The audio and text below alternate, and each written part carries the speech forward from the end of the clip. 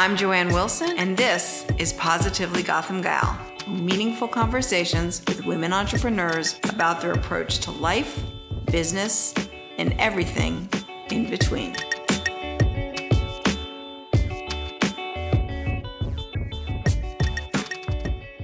Kelly James is the founder and CEO of Mercaris, a market data service and trading platform for organic, non-GMO, and other certified agricultural commodities. What that translates to is a whole lot of innovation to create bigger business out of small and sustainable farming and agriculture. Let's talk first about where you grew up. Okay. You were a military brat. Yeah, Army brat. So my dad was Army. He was infantry. And then he actually left the military. The Army paid for him to go back to school. He went to med school and he came back in as an Army doc. And my mom was taking care of the home, and she grew up in the Bronx. But her family is from the Bahamas, but she was born and raised in the Bronx. Right. So. Well, it's very hard, I think, when you're raising a family in the military for both people to really work, because you're always moving from place to place. Well, it's crazy now, especially like when I grew up, that was the case. Now, I mean, Army salaries are notoriously pretty low. So really it takes both spouses to make it work now. So now like Army wives, Army spouses, like almost always, are working now or have to work. But in the old days, 20 years ago, 30 years ago, you didn't have that. Well, it's just like 20 years ago, you could have a one-income family. Yeah, and that really is not what the case is these days. So true. But you were a horseback rider. Mm-hmm. So it's funny because it's not that horses has this like very like wealthy image, and part of that's well deserved.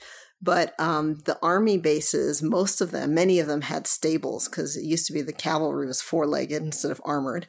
And so there's this legacy of like stables that are at different Army posts. So it's something I could do everywhere we went. I found an old bill the other day. We boarded a horse there for $45 a month. Oh my God. Because it was subsidized by the military. Uncle Sam, basically. Yeah. Yeah. Wow. So something I could always do. My parents were like, where in the world did we get you? Because they were both city folk. And my sister and I, from the time we could like talk, we just were obsessed with horses. And that's, everywhere I went. It's a very female thing. Here it is. Over in Europe, it's a very masculine sport. That's so fun. Well, the polo. Yeah. Yeah, which is a very different thing. Well, then except the Western, like that's the sort of Western, like masculine type of thing. But like English jumping, that was, yeah, like that's little funny. Girls obsessed with horses. So I know that you were, you had this thing in your head that you were going to be the first Black gold medalist. Yes. I was going to the Olympics. I was like, you're going to the Olympics. Halfway. I'm like going straight to You're going straight to the Olympics, and you were going to win multiple times gold medals over the years, and you were going to be the first. Yeah, exactly. And then what happened? Well, so first of all, we never had the money for me to have like really like amazing horses. I always was like, all right, I'll get these young, like crazy, terrible horses, but that are talented, and I'll help train them, and that's how I'll make it. So I worked for a series of trainers, and it was amazing. I loved it. It was my life. I mean, horse people are so obsessed. I mean, much like entrepreneurs, it's an obsession. It is an obsession, and it's a very vertical into itself. Yes. Its own language, its own, you know. So I got jobs with great riders, and what was called catch riding. So you don't have the money to own your own horse, but you apprentice or you work as an assistant trainer for someone else, and you ride all these fantastic horses. But I developed this little niche, which is a terrible niche to develop, of being like a reputation of being able to ride difficult horses. So that's what I did. I worked for Margie Goldstein Engel, who is a phenomenal rider, multiple, Olympian and multiple, top of her profession. And I was riding a couple of horses for her. And that's, and I rode race horses on the side as well, but jumpers was my true love. Your love. That's what that's what I did. And you were thrown from a horse. Yeah. So I was riding a client's horse in, it was a competition in Ohio. And I was galloping up to a fence. You can like picture how they kind of lift their feet over the fences. Yes. And this horse decides not to go. He had his front feet up in the air and decides, I don't think so. So he basically did like a papa wheelie.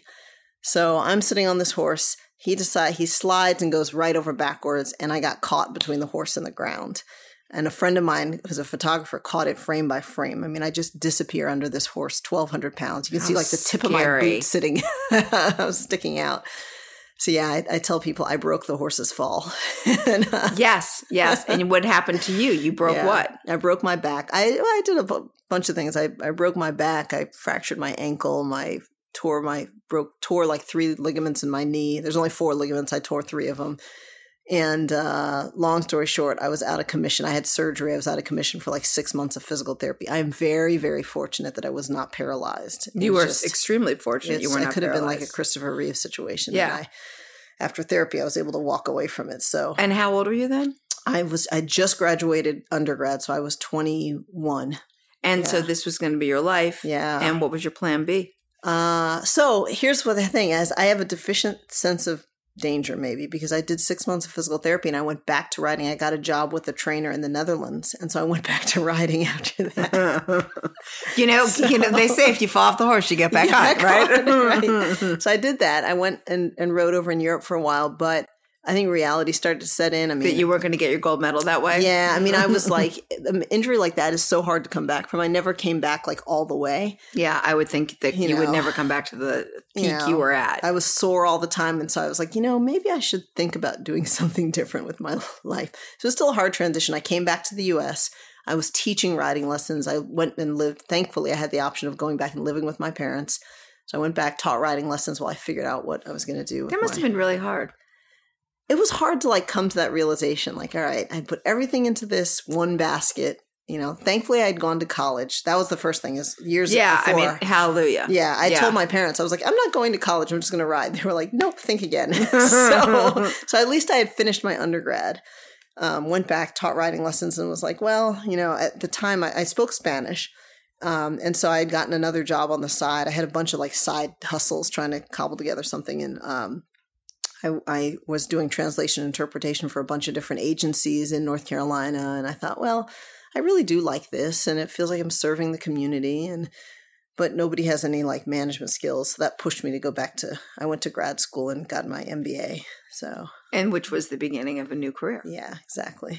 And so you ended up working with the company, publicly traded, that was all about selling carbon miles. Yeah. So what happened was, under grad school, I did an MBA. I just did an MA in international development, but I got interested along the way. I did an internship and then a consulting gig in Honduras. And I worked with coffee farmers. And so it was a chance to see like the coffee markets were like in the toilet at the time. And you could really see on the ground the problems. I mean, farmers were like pulling their kids out of school and people were going bankrupt. They were uprooting their trees and nobody was hedged. This was in 99. Okay. No, I'm sorry. No, this was 2001, 2002. Okay. Yeah. Well, those years kind of all mushed together, actually. Yeah. Because it was after September 11th. It was, 2002. I went down there and it was kind of a long running. So what I realized, these were farmers that were in like really low quality coffee markets. They were not hedged. And so I was working for an organization that was trying to teach them financial risk management, think about getting them into like specialty coffees, organic coffees, anything so they could command a premium. And I loved it. I was like, this is like life-changing. This is really like what I want to do with the rest of my life. Make a difference. Yeah, exactly. And use markets to do it. Use a market-based mechanism to do it. So I learned everything I could about coffee, went back to the U.S., and at that point, there was a brand new exchange getting started. I didn't think of myself as an entrepreneur, but there was this new exchange that was letting people trade carbon credits. So again, it was like, hey, you can achieve like a social and environmental goal using financial tools.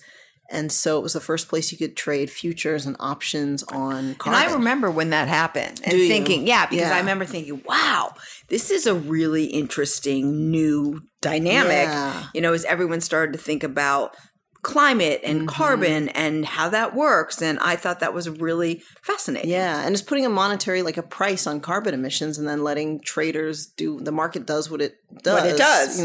Right. So, it was a great like learning experience because we were starting an exchange from the ground up. I was one of the first, I think there were the first 15 hires there. I wasn't a founder, but I was an early hire and just kind of helped grow the exchange. And then it was acquired. it was, well, this is a mixed tale of success. It was successful in the sense that, the guy who founded it was a kind of a genius. He's known in the commodity markets as this, father of all sorts of financial futures and whatnot, Richard Sandor. And he was successful in creating a real business. It was acquired by ICE for just over $600 million. However, it always depended on federal action to limit carbon emissions. And so at the time, this was 2005-ish, 2006, everyone thought we're going to get national federal carbon regulation and these markets are going to just take off. Well, it didn't happen. It didn't happen. And so it made it halfway through Congress. It was died in the Senate and just fell apart. And so ICE had acquired the Chicago Climate Exchange, but then nothing happened at the federal level, and it just the markets just unwound really quickly. So, but they went to Europe. They went to Europe. Trading still exists in a small, limited form here in the States, but it just has never lived up to its potential, which is unfortunate because there is a lot of potential in that. Yeah. So I hope our grandchildren will pay the price for this. Seriously, I mean, it's it's such greed and power. Yeah. It is. We could go on a massive tangent on that, but we're going to stick to you. So then you had done a thesis about the coffee trade. Yeah. Yeah. And you became very interested in the organic markets. Yeah. Yeah. So back in grad school, the way I found myself to the Chicago Climate Exchange is I had written my thesis on why couldn't we have new futures markets, financial markets for these types of environmental derivatives? And I had met the founder I basically was like, I'm going to interview you.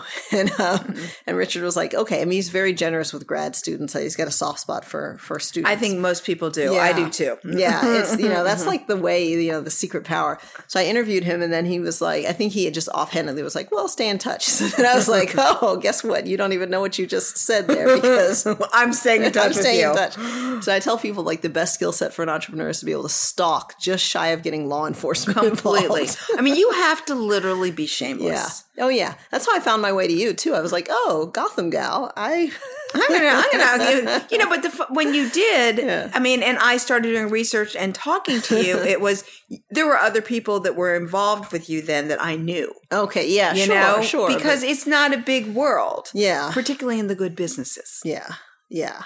But, it's like, you can't get labeled as crazy, but yet you still have to get yourself in front of people. You have to be aggressive. Somehow. Right. Yeah. Right. I mean, and unfortunately for women, there is a fine line. Yeah. Because they're just, looked at and in a very different way. Seriously. Yeah. They're a bitch. They're too aggressive and, and that would not happen to men. Yeah. Oh, yeah. No, totally not. Totally not. But yeah, I did this with Richard. I was like, I have this idea. And so I think, however many times I called him or reached out, he was like, why don't you just come and work for me? I said, that's a perfect idea. So I graduated. I did a short stint at the World Bank and then I went to Chicago and it was just a fascinating look at how to get an exchange started. And then, the timing wasn't right for Mercaris. At this point, Mercaris has still just been an idea for my thesis. Right. I really needed that 5 years of real world experience about how an exchange actually works. But I returned to that idea and founded Mercaris after having the experience of helping to grow Chicago Climate Exchange. And he gave you the best advice, which is don't make this a nonprofit, make this a profit business. Yeah. Yeah. And it was just interesting. I mean, that business in terms of the organic market since you started. So when did Mercaris launch? So we actually incorporated in mid-2012. Okay. However, it was not, I was still working as a consultant. My co-founder and I, you got to work up the nerve to actually quit your other day jobs. For sure. Usually when you raise the money that happens. Yeah. Helps. I mean, we just had a landing page and a white paper and our first paying customers came in early 2015. So got it. And you were essentially an exchange between the organic markets, starting first with beans? Or? Yeah. So we are two things. I mean, even though Chris and I both got our background in the exchange world, we're a data company first. So we're market data and then trading, both sides, for organic and non-GMO ag commodities, what we would loosely call identity preserved commodities. Mm-hmm. Because these are fast-growing markets, they have environmental performance. So you've got organic is all about soil health and reduced, chemical pesticides and fertilizer. It's farm worker health and water quality, all these things. But the average consumer doesn't describe it like that. They're just like, oh, I want to buy organic. Correct. And I think what's interesting about that is that if you are Whole Foods and you happen to know this year, and I remember having this conversation with you in 2015, if you're going to if you need to make this many cupcakes that are organic over the course of this year, you want to buy this much organic flour, but there wasn't a marketplace to even lock down the price. It was just, it's like the Wild West. It was the Wild West. And so you created something that had not been done. Right. Yeah. So, I mean, two things were going on with like the Whole Foods example. They're trying to source, organic cocoa or sugar or flour or whatnot. For them, they're not necessarily handling like the raw organic corn. No, wheat. Certainly not. But it's an input cost. And like the first thing is like, what business do you know that can like not ignore raw material or input costs? I mean, there was no sort of very rigorous way of tracking the market supply, demand, price. So we provide those types of analytics. For someone like Whole Foods, for example, when they say, hey, we have a growth target of X, and investors say, well, great. Is there even enough organic farmland to source the materials that are going to fuel all this growth? Exactly. No one was answering those questions in a strategic way. So that's, honestly, that's the core of our business. That's where we derive the most revenue from that type of analysis. And the other side of the equation is, and then how are you going to procure it? Are you going to get on the phone and make 85 phone calls? Are you going to blast out emails? Are you going to just do a bunch of like very surprisingly large companies? I won't name names. We're doing like handshake deals. Oh, I'm sure. So we said, put these contracts, make them electronic, put them online, trade them like a, like grown-ups. Like in a market. Right. And so just curious, in 2015 versus now, how much has that organic market grown in products?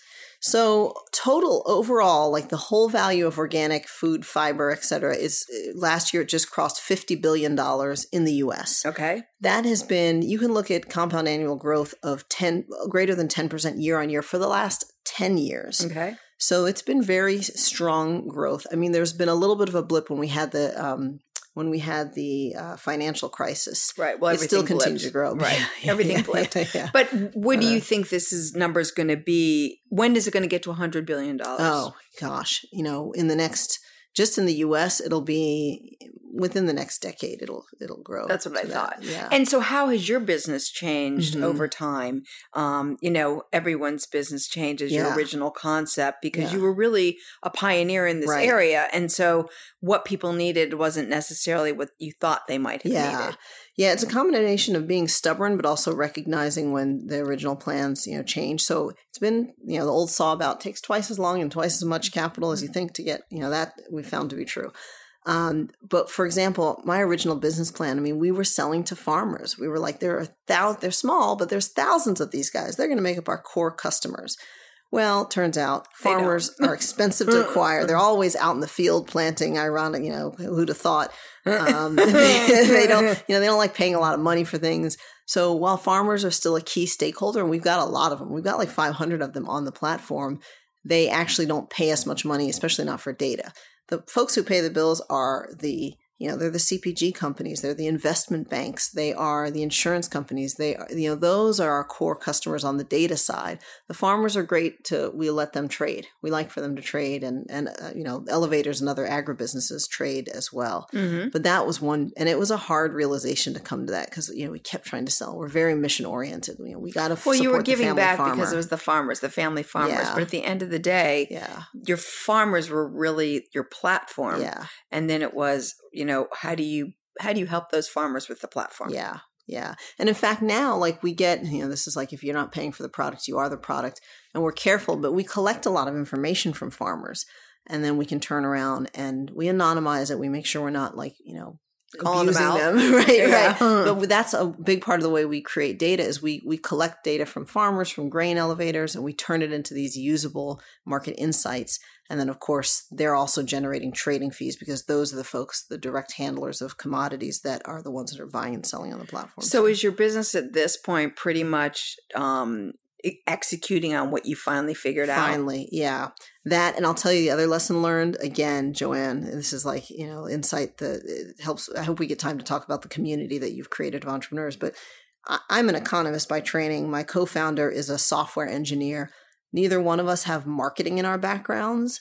We spent a lot of time on like getting the product right and always getting better and better data. We have finally in the last year hired a marketing firm and a B2B type marketing firm that kind of knows our industry. It makes a big difference. For the first time, I mean, not that we didn't have a few like press headlines here and there, but now we're being intentional about being seen as thought leaders in the industry, doing both push and pull type marketing efforts, just investing in that area. So you're really the only person doing this. Yeah.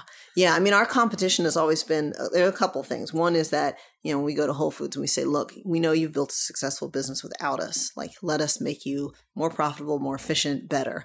But you're always fighting like the status quo. Like, well, I've always done it this way. It's like disruption, right? But at the end of the day, what you're providing is in many ways a SaaS product. Yeah, that's right. Right. So it's like you can really monitor your business. You know what the margins are going to be. You know where this stuff is going to land and load in this country, what you're going to lock in at a price point, how you're going to distribute it. I mean, those are things that I think a lot of people totally did on handshakes and just, it all sort of worked. But, you're talking about margins getting smaller and organics turned into big business. Business. I tell folks it's not even after the Amazon acquisition of Whole Foods. It's not Whole Foods that's the biggest seller of organic foods. It's Walmart, because Walmart is automatically the biggest of anything whenever it gets into, whatever category it gets into. Yeah. So when I do presentations, sometimes I put up a slide that says, like, you walked into the grocery store 30 years ago, you bought milk. You can still buy like milk, but now you can buy organic milk or grass-fed milk or soy pea milk protein or almond milk. Right. Yeah. Exactly. And they're still commodities. That's just, it's changing. Yeah. And you can do this for anything. Yes. Coffee, milk, eggs, whatever you can. And it's started at the top of the funnel, right? Because it was so expensive. Right. But it's now, bleeding downwards. Yeah. Interesting. So since I've known you, you've also moved from Washington back to Chicago. Well, Chicago, the reverse, actually. Right. Yeah. Chicago, you went to Washington. That's right. You've had 2 children. Yes. And I know when I met you, I was like, I don't know what you're waiting for. Right? Yes. I know. You were like, okay, now. I was like, are you in cahoots with my mother? I've heard that before, by the way. But, it's like you've been with your husband a long time. We met in undergrad, and then we've been married just over 10 years now. And it was time. It was time. Yeah. We've now got a 4-month-old and a 2.5-year-old. And how's that changed your life? I mean, it's bonkers. Like every cliche, I said, like every cliche is true in some way, in some shape or form. There's like a grain of truth there. But it's amazing. Like I remember going to the festival, the Women Entrepreneur Festival that you organized for years. Yes. And I still remember there's a phrase. One year the keynote said, I can't remember her name. Oh my gosh. But she said, I don't seek a joyful imbalance is what she said. That was I think it was Anne-Marie Slaughter. Was it Anne-Marie? Might have been Anne-Marie Slaughter, yeah. Okay. But joyful imbalance. And that is what I'm living, is the joyful imbalance. I think we all live joyful imbalance. Yeah. I think that's perfect if you're way. Lucky, if you're privileged, if you're lucky enough to have joyful imbalance, like I count myself. I think that's great. Yeah. And how's it changed you as an entrepreneur? So I will say, I think there's like a secret power that is overlooked. And that is, I was just telling you that I wish I could take my pre-parent, my pre-mother self and apply the lessons learned that I have now to that, because I am so much more efficient. I mean, you don't have time. When the baby goes down for a nap, you talk about someone who can efficiently use whatever time they're given, whether it's 20 minutes or 30 minutes or 90 minutes. Pick a parent, pick a mother who's like, I don't know much time I have. Let me get the most out of this time. For sure. And you don't have time to micromanage. Yeah. You want to hire the people that you trust. Right. They're going to execute. Yep. And you build your team. Yeah. You don't have time to diddle around. It's like, I don't know. It's like boot camp for, but yeah, those lessons, like here you go. You wish you could, but now I'm like way more. I'm like 10x. There's the 10x. Doing better. And how is it? And how was your journey raising capital? Everyone talks about. Yeah. It's harder to raise money as capital. It's harder as an African American woman to raise capital. Yeah. I mean, so S2G is our lead investor. Yes. They were our lead investor for our A round, and they still sit on our board and have been a great source of support. And they've now invested in 45 companies. They're one of the most active. They just raised a second fund. So amazing. Yeah. So it really wasn't that difficult. Well, I mean, look, it's hard for everybody. It is. I feel like I'm the exception that proves the rule because we had some really great early investors. I mean, you believed in us from the beginning in our seed round. We had Piero Midiar. It is true. It's about networks.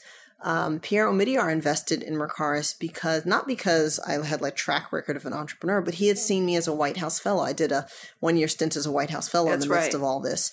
And Pierre Omidyar sat on the White House fellow board under the Obama administration. And so I went to him after the year was over. And I was like, hey, I've got this crazy idea. He's like, great. I believe in you. And he's the perfect person for that because I think he's done an unbelievable job with the capital he has in putting it back into the economy. Yeah. And then Mitch and Frida Kapor. Who are wonderful human beings. And they were also early investors in. And they said, look, we like what you're doing. We think that you're, and they were there from the beginning. And having 2 or 3 investors like that is the difference between success and not. Yeah. Yeah. I mean, I think that the importance that most entrepreneurs don't realize, you'll take money where you can get it. Yeah. But the importance of having really good investors with great connections and an understanding of the reality of how businesses are grown, that knowledge is worth every penny because I do see a lot of founders who raise money and there's no one else at the table for them. And, I heard from a founder this week, she kind of pivoted and she said, what should I do here in terms of the pivot? I'm thinking I need to tell my investors if they want their money back, they can have it. How I'm going to write this letter. I was like, you must be kidding. No. I'm so glad you called me, because, I always say I'm always open in terms of anytime I'll help anybody that I am invested in. Yeah. I said, no. You just write the happy letter. Right. We've moved into this. This is fantastic. I hope all is well. Right. This is what my needs are. Right. Well, and here's an area, you gave me advice here and I still I don't know how to live this because I am who I am. But this is the typical in entrepreneurship. White guy walks in and is like, this is $1 billion company and people invest in him. It could be because I'm a woman. It could be because I'm a Black woman. It could be because I'm an economist by training. It could be. That when I went in, I pitched over and over. Mercaris, I was like, I want the valuation, to me, what made sense. I was trying to raise, we've raised $6 million to date across 3 rounds now. Which isn't that much. But I didn't want the huge, ironically, it probably would have been easier if I could go in and give that pitch and say, give me, $20 million and it's $1 billion company and we're going to go public.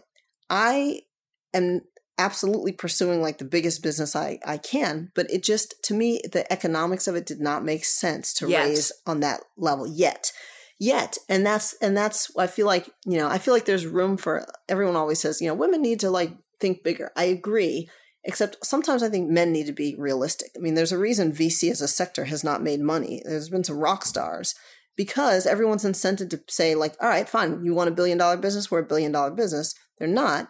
We will be $1 billion business, but we're doing it kind of our way. Right. So. Listen, slow and steady always wins the race. Yeah. I think that you learned a lot over this time, and you also realized that your first business plan really wasn't what you ended up becoming. Right. If someone had tossed $10 million into that pot, you would have blown through $10 million to find out the exact same thing that you found out on very little money. Yeah. And you would have had a valuation that was so out of whack that eventually you would have probably had to have a down round to move forward. Yeah. And so, Well, and if it's true, though, saying that a typical, we've been careful about the investors we work with, but if it's true that for some VCs, it's hey, I've got a portfolio here. I want a few of these guys to wash out so I can focus on the rock stars. We just are not, we've been a slow and steady, like you said. My co-founder wants us to do a slide of all the companies that started kind of in our space at the same time that have now gone out of business. Which, that's a good, you should. Because here we are still, still growing. By the way, Jean did this at Sweeten. Same exact thing. Yeah. She's like, I am not doing that. Yeah. They all went out of business. She's the one person standing, and the company's valued, in the $100 million range. We had some uncomfortable conversations, even with some of our existing investors, because you weren't stepping it on the gas. Everyone says that, but they're like, why don't you? Yeah. You weren't stepping it on the gas. Right. And I know that everyone was concerned about that. But at the end of the day, it's your company. Yeah. And you have to build it at the cadence you want to build it, knowing that you've got to also deal with the other people around the table. There's a balance. Yeah. So where do you see Mercaris being? And, here's the thing. We've done our homework. I mean, sometimes most of our investors get it. Data is the sexy part of the business. Completely. But you have to do the homework. So we have built this very deep not only expertise, but this deep database of cash market prices. And in the trading world, physical trading right now is what we're doing. So, I sell you corn, you pay me money, Mercarius takes a transaction fee, we do it all online. That's the end of the transaction. But we're now ready to move into becoming more of a financial services firm. So, and you have to have the underlying cash market data, as it's called, set to do that. So we have gotten approval from the CFTC, which is the regulatory body for derivatives trading in the US.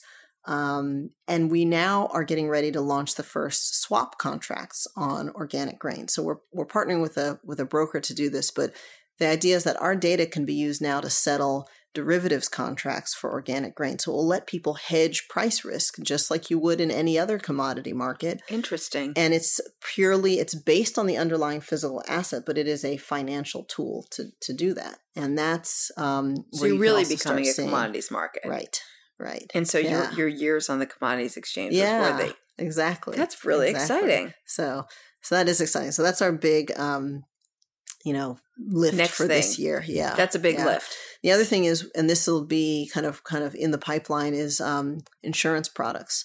So the idea, and we are not an insurance company, but again, the data lets you build insurance companies. So the fact that we are the sole owners of all this great price data. For sure. And now a bunch of other folks can build things on top of it, and it should makes our customers very sticky. We already have a very low churn rate. And now if you're building financial products over top of this, even better. Right. So you're essentially an open marketplace. Yeah. I mean, we can give you data to do all sorts of things now, and the data is really good and no one else is doing it. So the farmers were worth something. Yeah, exactly. Right. At the end of the day, it may have looked like we were taking the scenic route, but we were not. You were not. That's great. And we've maintained trust in what we're doing, because that's the other thing is other folks have tried, but we really are neutral. We ourselves do not trade these things. We never take a position. And you're just that providing makes us different than a lot platform. of people. Yeah. That's great. Yeah. Fantastic. Well, thank you for coming on the podcast today. I think what you're doing is just amazing. Oh, thank you, Joanne. Right back at you. Thank you, Kelly, for joining me on Positively Gotham Gal. You can learn about all the exciting work happening at Mercarius by visiting Mercarius, MERCARIS.com.